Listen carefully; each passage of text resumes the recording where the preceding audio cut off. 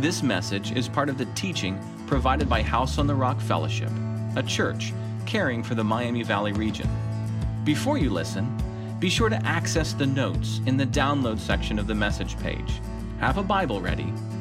Thank you for being our guest.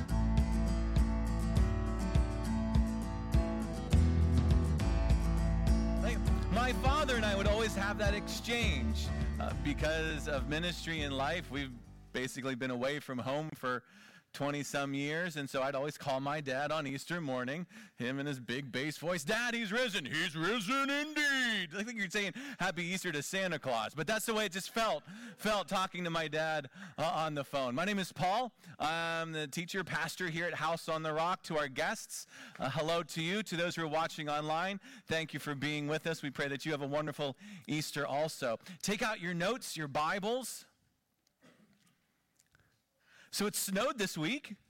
Yeah, that was fun. That was great, right? Wasn't that awesome? Oh, I love living here. One day it's summer, the next day it's Antarctica. Last week we're outside getting the property all ready for guests, for family, for fellowship, picking up twigs, and then snow. Whoosh. I'm like, okay. I clearly don't have control of anything.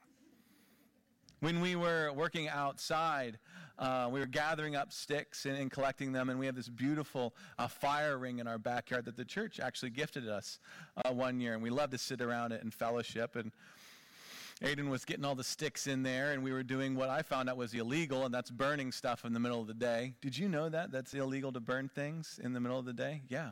Did you? Yeah. Go Troy. But so Aiden is desperately trying to get this fire to start, and I just see him just waving and blowing. He's got the sticks in there, just trying to get this fire going, and nothing's happening. And it can be frustrating. I mean, sure, I get that. Blowtorch, whoosh, fuel, whoosh, you can do that. But Aiden's trying to be responsible, and he's got a little lighter down there, and little sticks, and just having the hardest time getting this fire going. Mom comes over with her super arm and the magic paper plate, because that's just what she uses when Mom needs to get the fire started. Grabs a paper plate, walks over. Whoosh. Aiden's like, "Thanks, Mom." Mom turns around, walks away, fire. Gone. Seriously, kicks it. Because that's what you do when something doesn't work, right? You kick it, and that tells it that you're in charge. And it's supposed to accommodate. And Hayden tries again. I'm getting in there. We're getting ash all over us. We can't get this fire up out. All we've got is cold ash. There's nothing there. Mom, whoosh. Mom walks away. Fire. Life ever feel that way? All you got is cold, dark, death, ash. There's no life. There's no flame. There's no fire. Sure, you look around, other people, vibrant. Life is exciting. Life is awesome. Life is wonderful. But truth be told, for you, it's just cold. It's dark. It's confusing. It's alone. Really, no one wants to gather around that, right? No one wants to participate in that. Oh, yeah, get a little campfire going in the background, or go camping with friends, gather around the fire, right? And celebrate, and there's fellowship, and there's joy. All you feel is cold. All you feel is distant. All you feel is apart. All you feel is away. And maybe you walked in this morning feeling that way. I know you're really good at faking it, and you've been doing it for a long time. And actually, you could get an Oscar for what you're able to do on a weekly, daily basis. Your coworkers have no idea what it's like for you on the inside. Your spouse has no clue how you feel on the inside. This morning, I pray that something changes for you. Because we're going to look at a story where it changed for a young woman named Mary. There's lots of Marys in the New Testament, lots of Marys around the Jesus story. But this Mary had just gone through probably the hardest, darkest 3-4 days of her life. She thought that her life was on a different trajectory. She thought she was a part of something almost magical that was occurring in front of her very eyes. Then it was ripped all away from her.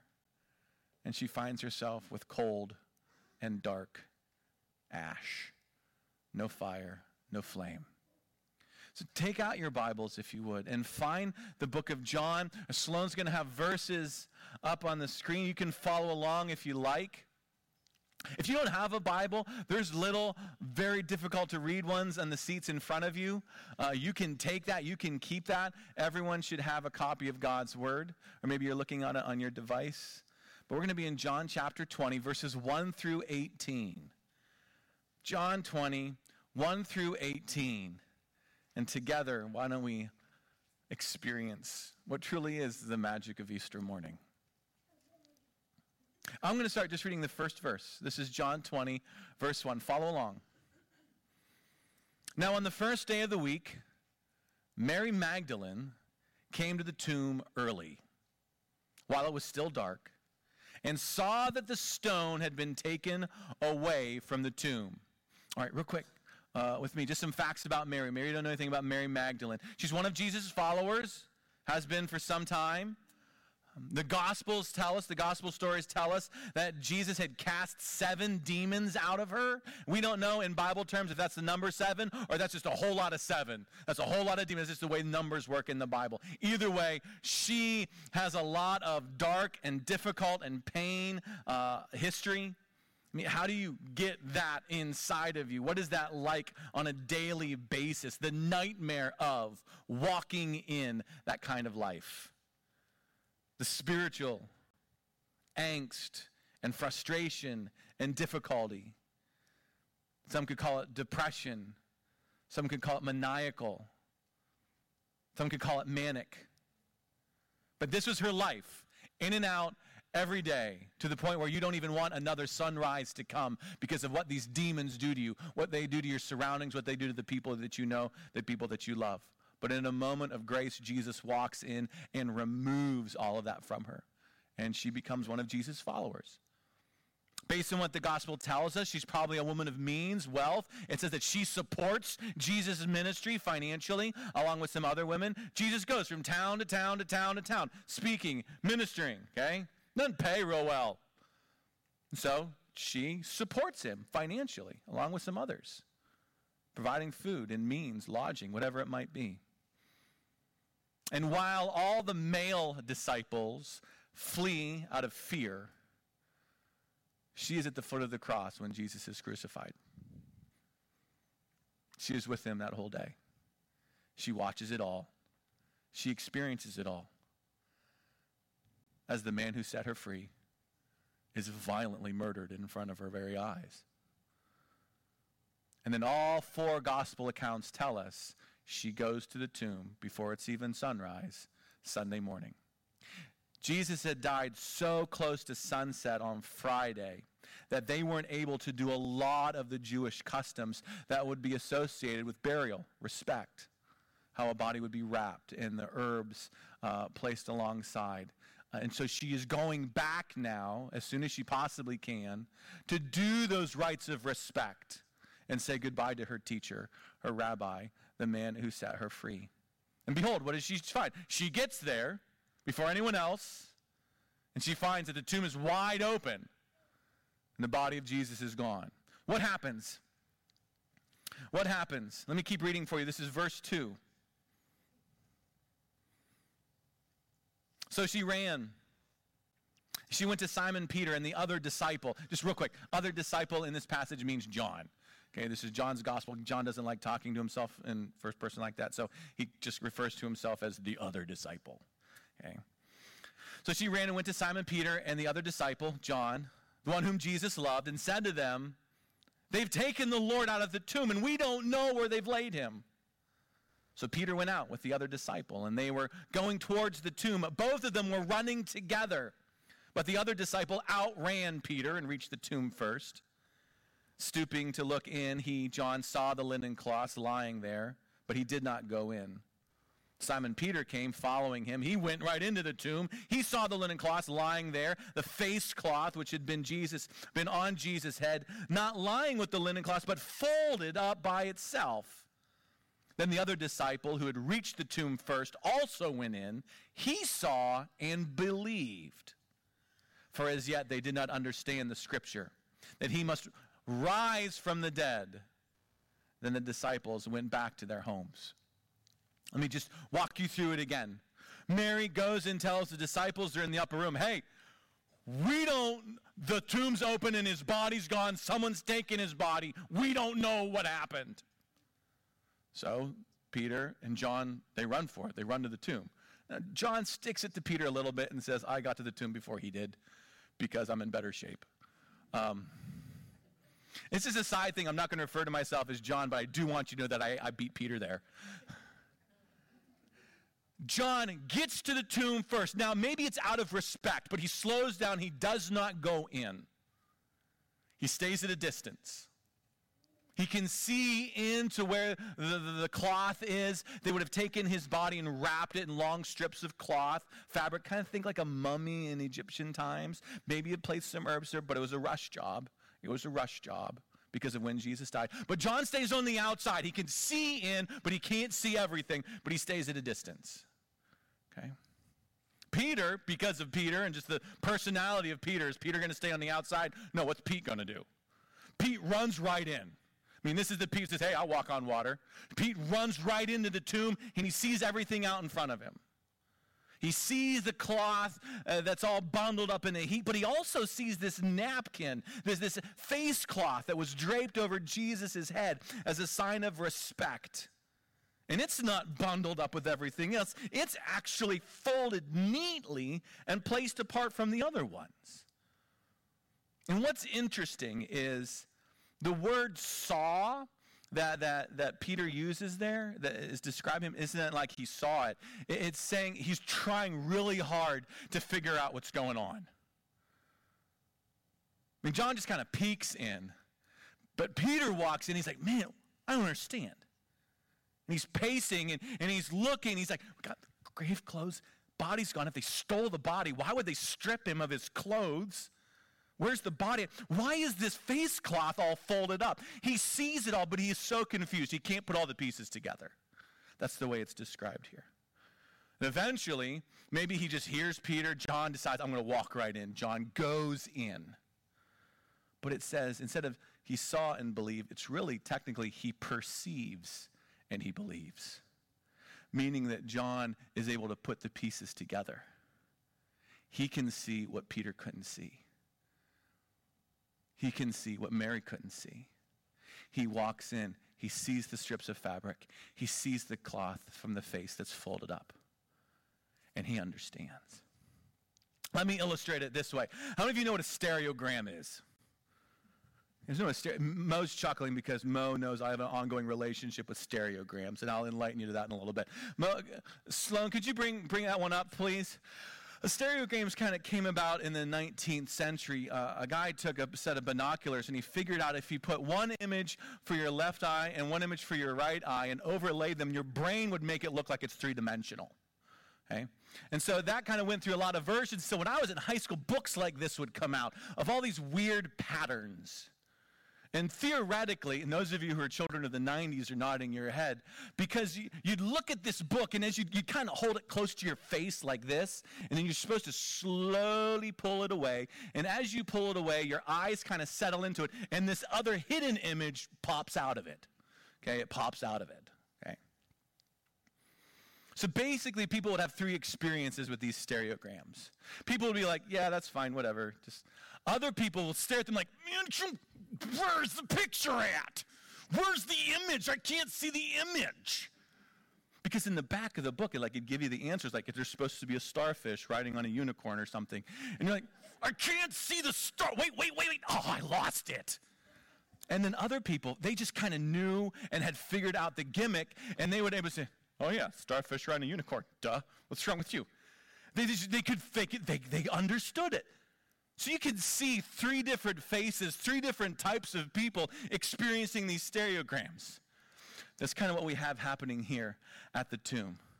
In the beginning, John's kind of at a stand back. Peter walks in, I can't figure it out.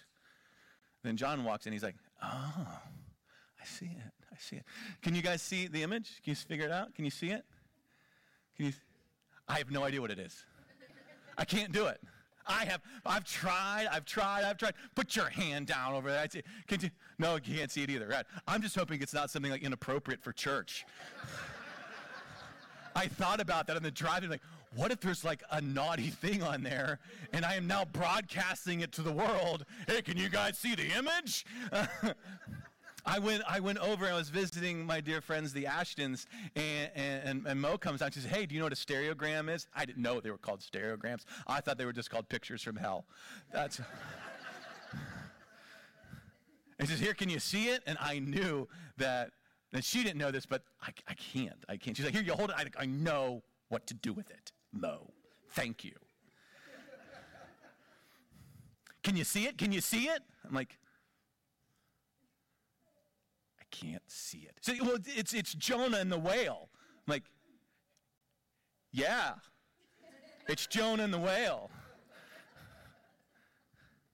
The frustration, you ever felt that kind of frustration? Other people can connect the dots. Other people can feel. Other people can, and you're just like, I can't see it. I'm not seeing what you're seeing. I think that's kind of what Easter is like for people. Oh yeah, I see. Yes, I see some of you really trying to. Sloan, change the picture. I'm never going to get them back. They're trying really hard to figure out what it is. Please tell me that it's appropriate if you figure it out. There's 3 types of people, I think, that approach Easter, and we can see that in this passage, and I think that'll help each of us. The first people are those who are, they're respectfully distant. Write that down in your notes. If you're watching us online, maybe you just remember that or write that down yourself. You're respectfully distant.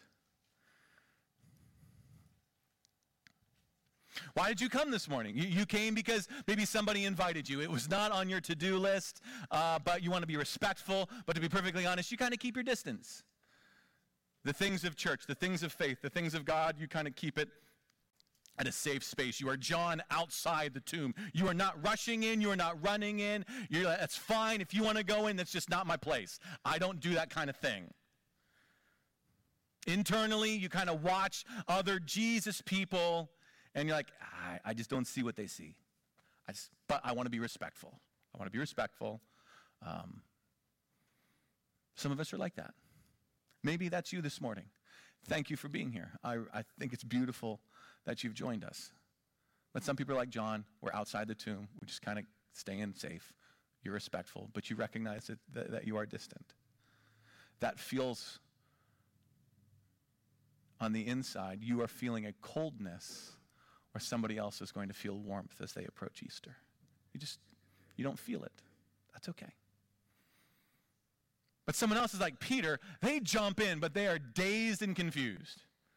They're looking around like, I want to understand. Write that down. Dazed and confused. I want to get it. I want to understand. Where's the unicorn? Where's the swordfish? I don't get what's with the cross and why are we drinking little shot glasses of juice and bread? Why do they dress up? What's with the Bible? They're crazy about this thing called the Bible. What's with the bathtub? I want to understand. And honestly, you're like, I want to get it. I don't get it. I don't understand. And you charge in like Peter, and you want to get all that you can possibly get, but it's confusing to you.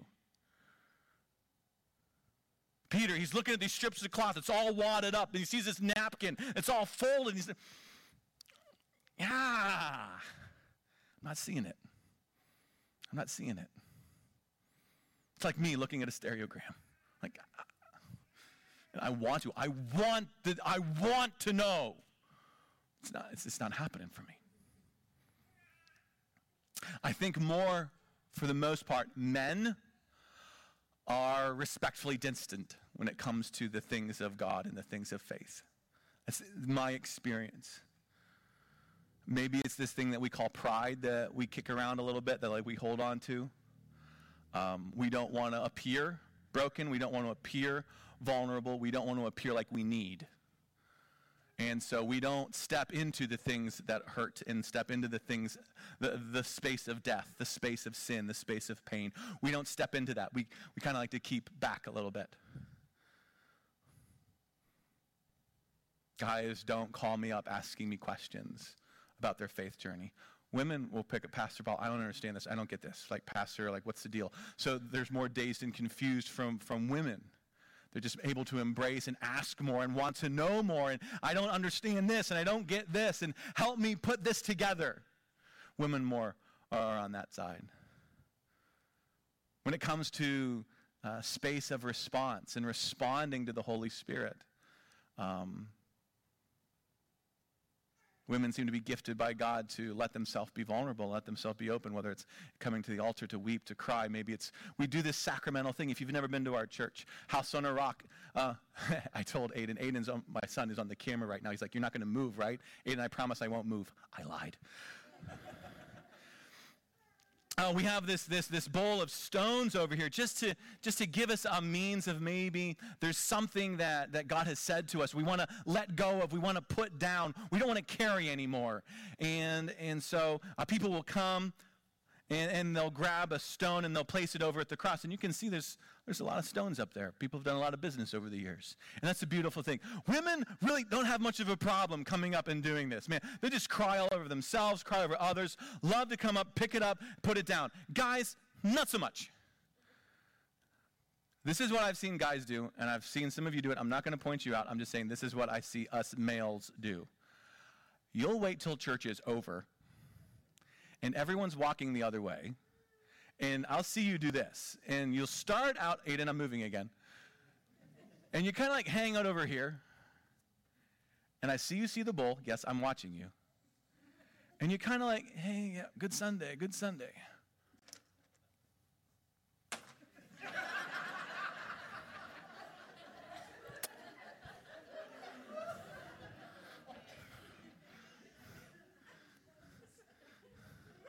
For those of you who can see that online, I hit the spot. I'm good. It's like, but you guys, I know if I say, guys, do you understand what I'm saying? I know you're not going to nod because then you have to admit that I'm right. But yeah, what the result of those things is what?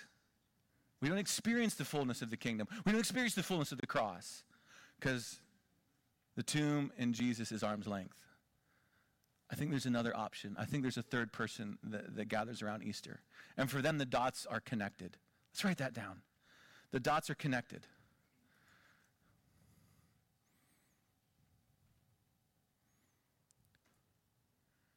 When John first gets there, he keeps at a distance. He stays back. Peter charges in, but he can't put the pieces together. He sees the wads of the burial laundry. He sees the folded face cloth, and he wants to understand. But it says that John walks in, he sees, meaning he perceives. That's how to translate that word. He perceives and he believes. He has connected the dots. There has been things that he has gathered around his spirit, that God has gathered around his soul, and it lets John connect the dots emotionally, spiritually, mentally. Some of you are here and your dots are connected. You know what Easter's about, right? Like for you, every day is Easter. Every Sunday is Easter. You walk in the kingdom. You live the kingdom. You don't need me to tell you that Jesus is alive. You talked to him before you got here today. Kudos to you. And there is a flame and a fire that burns within you. It wasn't always there, was it? It wasn't always there. But you have learned to walk in that space and experience that space. It's not cold. It's not ash. It's not dead. It's vibrant and it's alive. To the distant people, you can be really annoying. Right? Because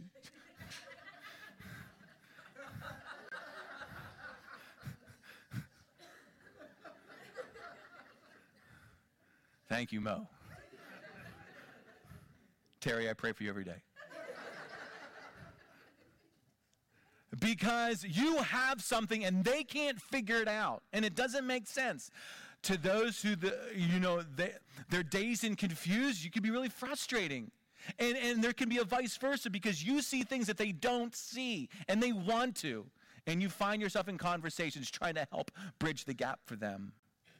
Of those three, circle where you are. Of those three, circle where you are. You respectfully distant? That's okay. Dazed and confused? Like, I want to get it, Paul. I really do. It's just not happening, man. Are the dots connected for you? Each one is perfectly appropriate at any given place in our journey. Any given place in our journey. There have been times in my life where I have been on fire and vibrant, and life has happened, and I've gone to, And there are times when God has led me through the valley of dazed and confused. Like, what are you doing? I don't get it. So don't feel bad if it's one and not the other. Like, I know I'm supposed to circle this one, and everyone's watching me. No. Where are you?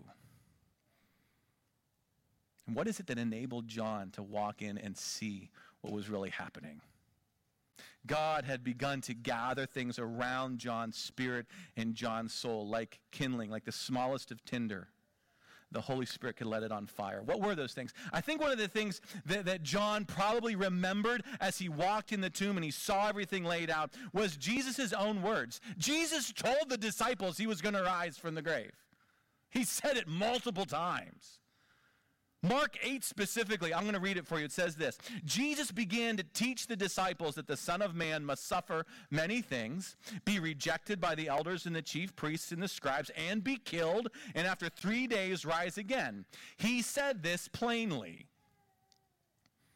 You don't have to know Greek to understand what was that, right? I mean, you got that. He says it plainly. So Jesus sits them down, okay? Having class, like here. Focus. Here. You ready? Okay. I'm going to go to Jerusalem. They are going to arrest me. They are going to beat me. They are going to crucify me, kill me. 3 days later, I'm going to rise again. You're like, I don't get it. What's he saying? Like, I'm not following. Like, do it again. Like, I'm sorry. Like, slow it down. It says multiple times in Jesus' journey with the disciples, he articulates the fact that it is part of his life to go to Jerusalem, to be tortured, to be arrested, all of those pieces, and 3 days later rise again. And he says, and he explained it plainly to them. Cookies bottom shelf. No doubt that might have been in the mind. John walks in. He sees the clothes. He says, Mary, no one took the body. He says, he actually did what he said he was going to do.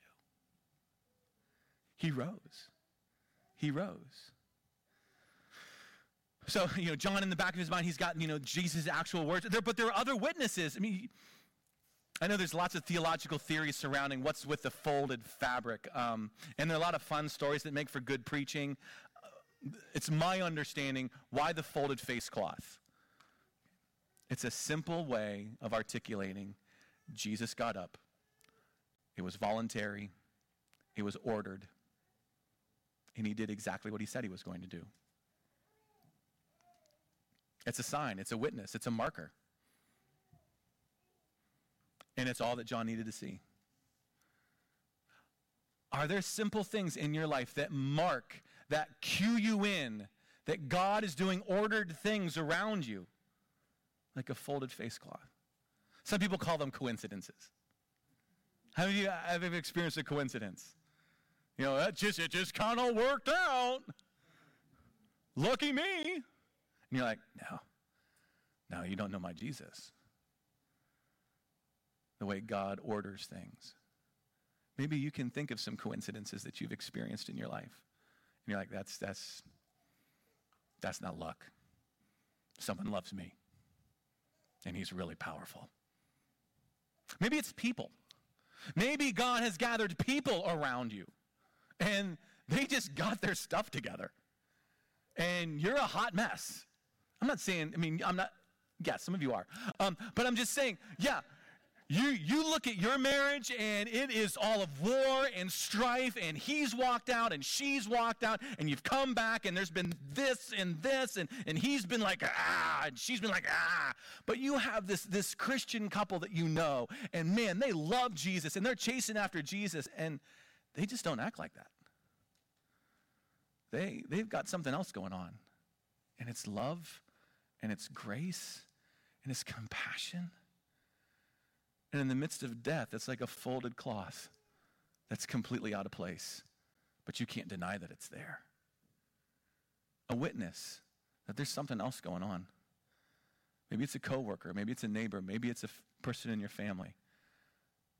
Tinder, kindling around your soul, reminding you that there's a voice that brings life into the darkness. Whatever it was for John, it was enough. He saw, he perceived, he believed. But not so for Mary. Mary was holding on to a mistake. Can I walk you through another part of the passage? I'm going to start reading in verse 11. Mary is holding on to a lie that she told herself. And God in his grace is going to confront. Verse 11, Mary stood weeping outside the tomb. The disciples had run back. As she wept, she stooped to look into the tomb. She saw two angels in white sitting where the body of Jesus had lain, one at the head and one at the feet. They said to her, "Woman, why are you weeping?" She said to them, "They have taken away my Lord, and I don't know where they've laid him." Having said this, she turned around and saw Jesus standing there. She did not know that it was Jesus. Jesus said to her, "Woman, why are you weeping? Whom are you seeking?" Supposing him to be the gardener, the groundskeeper, Mary said to him, "Sir, if you have carried him away, tell me where you have laid him, and I will take him away." For John had seen signs and been able to put them together. Mary is holding on to a lie. It's a lie that she began to tell herself from the moment that she got to the tomb, a falsehood, an untruth, that what had happened wasn't that Jesus had rose, but someone had broken and stolen his body. And there cannot be life that rises up until we start to see the signs and not the lies in our lives. Will you hold on to that? Can you write that down? For life to rise up, for the flame within us to burn, we need to learn to see the signs of Jesus' life and not the lies. Not the lies.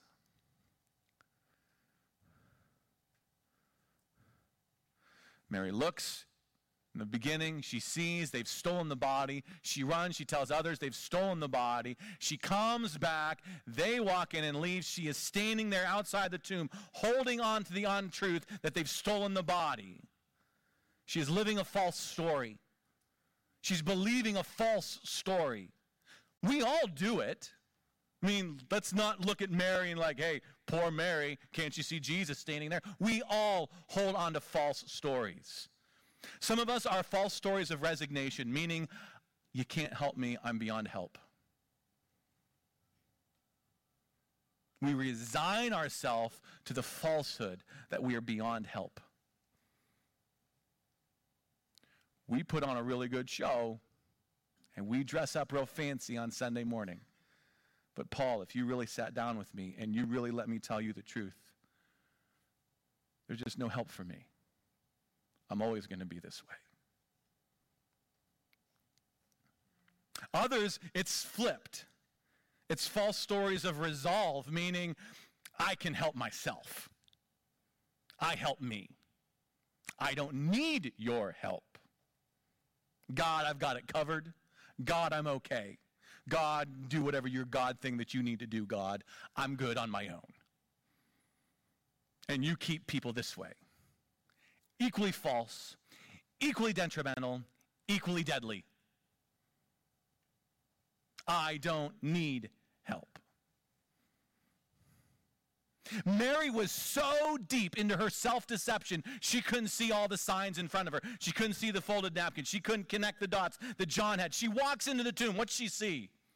Ah! Two angels sitting there in white. Why are you crying? Divine manifestations of God's grace. God putting an amazing revelation right in front of her. Could she see it? No. You guys know people like this?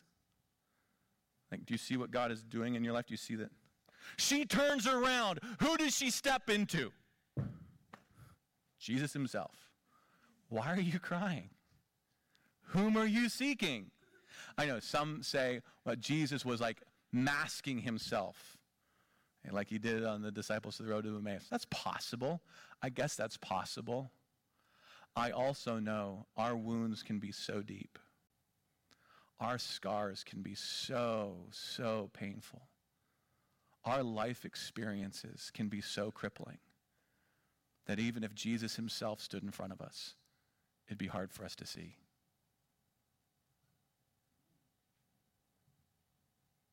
Jesus alone tries to get our attention. It doesn't happen. But we need to learn to see these signs and not the lies. Mary is missing it. And so something's going to have to happen. And it's what we call God's grace. Jesus is going to break through to her, break through the lies and break through the deception, break through the death, and grab Mary where she's at. Let me continue reading. She's weeping. Jesus says to her, Mary. Has God ever called you by name? Have you ever heard him here in the deep place?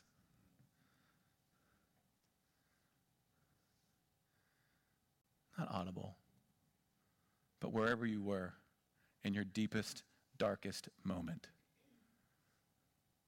Mary, your name, where you are, covered in death, covered in tears, and his grace cuts right through that like a match spark in the darkest of nights. Mary.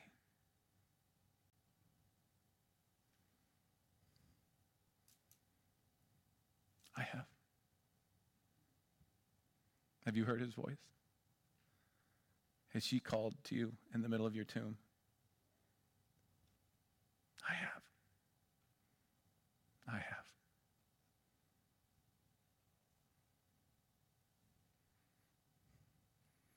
What do you do when you find your Jesus again? Well, for Mary, it meant a big bear hug. She grabs a hold of him. She's overwhelmed. I mean, let's think about it. She saw him murdered. She saw him butchered. She saw him beaten. She was a part of burying him. And all of a sudden, here he is. The story has completely shifted. And what does she do? She grabs on. She's not going to let go. She's not losing him again.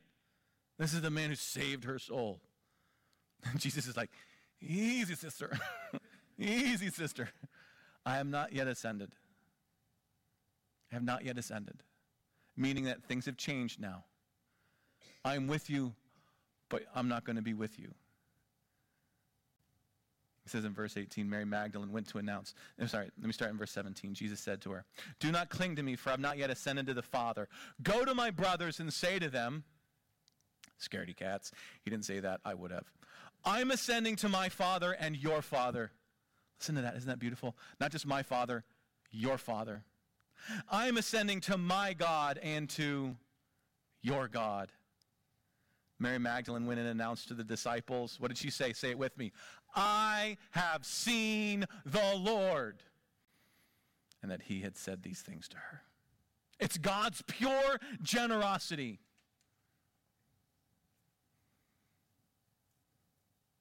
It's basically how Jesus started his whole ministry. His opening sermon, when he began to preach, comes from Isaiah 61. Let me read it for you. This is what Jesus does. The Spirit of the Lord is upon me because the Lord has anointed me to bring good news to the poor.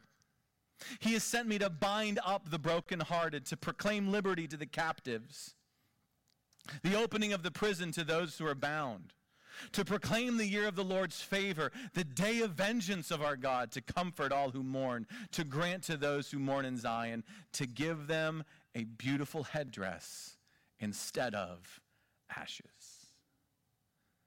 For those who are mourning and in sadness and in death and in sin, and cover themselves with ash, an act of grief and repentance. Jesus says, I wipe all that away, and I give them beauty and wholeness. And Jesus' whole ministry, that's what he did. everywhere. For 3 years, he is ushering in kingdom life to any who will have it, to any who will want it. Spiritually, mentally, emotionally, physically, Jesus is putting the pieces back together again. And he's doing it again here for Mary. In fact, next week we're going to start a whole new series I'm really excited about. This is the part in the message where I pitch what's coming next. Okay? We're okay with Jesus healing our spiritualness, but how often have we not asked Jesus to heal our mental challenges, our emotional challenges, our physical wounds? And so next week, we're going to start a series called Jesus MD. We're going to learn to let God heal us in all areas. How many of you have been healed by God before? Yeah. Some of you are like, freaky church, not coming back. You're lost. I'd rather be whole. Let me ask you a question. Why is Mary the only one who sees Jesus? Why is Mary the only one? I mean, why didn't John see him? Why didn't Peter? I mean, these are Jesus' inner circle. These are his friends. These are his buddies. Why didn't they see Jesus? Why didn't Jesus show himself to the leadership at the Sanhedrin? Hey, look what I did. Try again. Pontius Pilate, sucker! And they're like, why is Mary the only one who sees Jesus? Easy. Mary was the only one seeking him. You must seek Jesus to see Jesus. You must seek Jesus if you're going to see Jesus. God said that if you seek me, you will find me. If you seek me with all of your heart. Was John looking for him? Was Peter looking for him? Anybody else looking for him? No. Mary showed up. What did she say again and again? Where is he? Where is he? Where is he? Where did you put him? Where did you put him? Where am I going to find him? Where is Jesus? And so Jesus said, Mary, I'm here. What does Mary go back and say? I have seen the Lord. The life that was cold and the life that was grief and the life that was sadness and brokenness now goes back having experienced Jesus and is transformed. There is life and there is abundance. She went to the grave. She left running through the garden. She went there hopeless. She came out full of hope. She went to the tomb. She came carrying the message of life. This is what happens when you chase after Jesus. So to the one who's relatively, I'm keeping my distance. I'm respectful, but I'm distant. All right. You're going to get what you asked for. Jesus plays respectfully distant. To those who are dazed and confused, awesome. You keep leaning in. Jesus will show himself to Peter too. Scare the snot out of him. But yeah.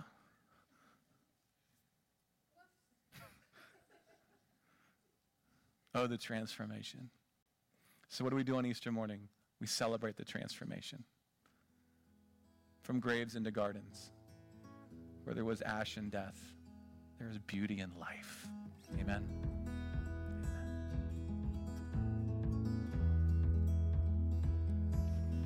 Thank you for sharing your time with us, and we'd love for the journey to continue. If you're a guest, would you consider reaching out to us? We would love to come alongside and encourage you in any way that we can. If you're someone who's joined us today and you are desperately reaching to find hope wherever you can, again, Jesus came that we would find hope. You can find hope today. If you want to send us a short note, a member of our Hope team would reach out quickly, promptly, to come alongside and see what we can do to encourage you in whatever storm you might find yourself in. That's why Jesus came, and that's why we're here. Jesus said there's two ways to live your life, and a wise man, a wise woman, builds their life on Jesus' instructions. God bless.